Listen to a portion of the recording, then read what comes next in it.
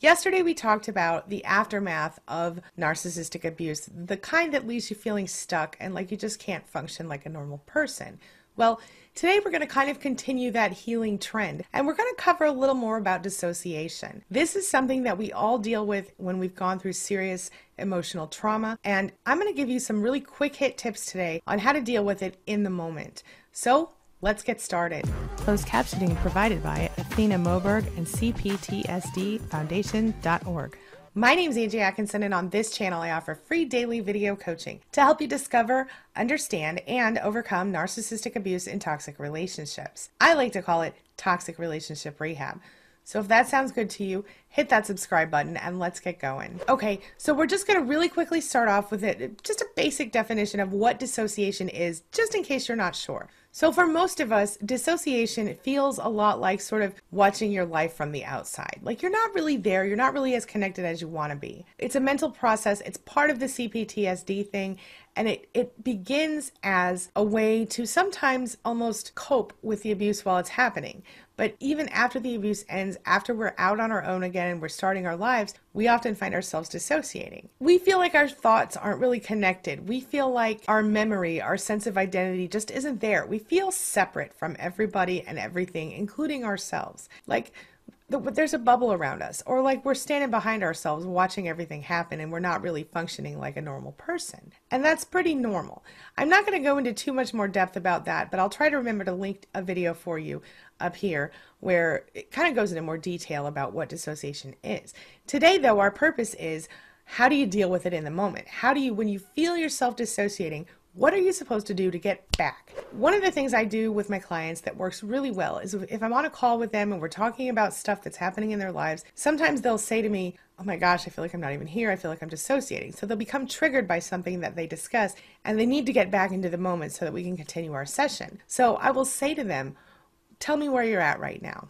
Tell me what you see in front of you. And I'll ask them to describe something, describe the walls, describe, the ceiling fan, are you looking at your cat? What does your cat look like? Feel your cat. How does your cat feel? It's about bringing your mind into the moment. It's about finding yourself where you are. And sometimes it's about pattern interrupt and distracting yourself.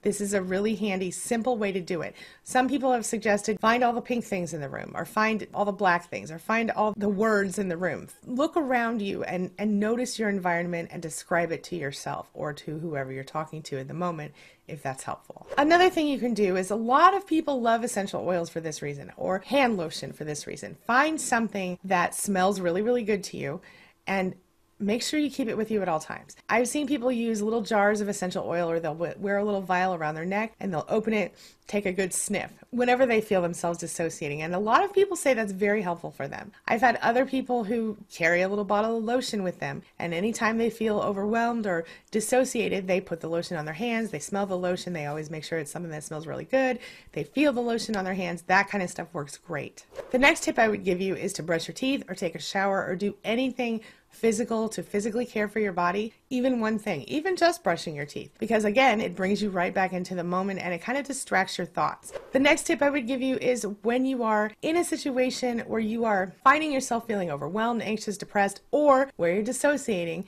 physically stand up and remove yourself from that situation. Even if that just means you go to a different room in your house, or you go out on the front porch, or you go take a walk around the block, it doesn't matter. Change your environment.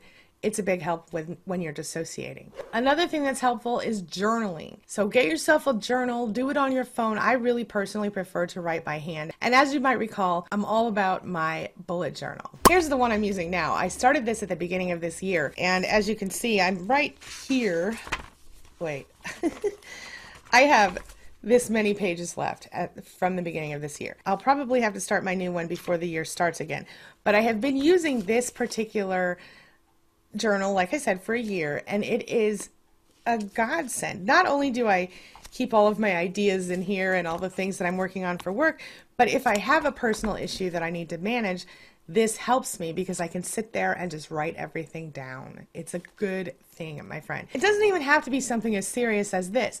It could be something far less fancy. You could use anything, even an app on your phone, even something that, is just something you can fit in your pocket. But take the time to write everything down. It really does help. Write down dates, times, things you're planning to do that day, whatever it is that you need to do. Some people, when they're still in a relationship, even go so far as to record things that happen so they don't forget. My next tip is going to be music. I know I've talked about this before, but music is powerful.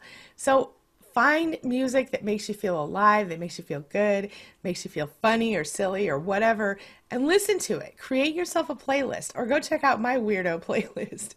I have a playlist at queenbeing.com/playlist. It's a Google Play Music playlist, but it will help you see kind of how I roll. And just don't judge me. I'm very eclectic. I have things all the way from, 50s music and all the way up to Disney stuff and a little bit of dirty gangster rap. Whatever, don't judge me. I just like it. It makes me feel fun and powerful and whatever.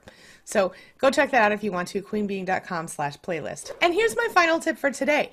I have a free cognitive dissonance toolkit for you over at Life Makeover Academy. So I'm going to put the link for that in the description below. No strings attached. Just sign up for it and it's yours, and it really will help you. All right, this brings me to the question of the day. And the question of the day is, have you suffered with dissociation? And what works for you to make it better? How do you deal with it? What are your best tips? What are your favorite tips? Do you do any of the things I suggested here? And if you do, how do they work for you? Or are you going to try some of these things today? Please share your thoughts on this, because if you're still dealing with it, I want to make more videos to help you specifically handle your situation. So tell me what you're dealing with.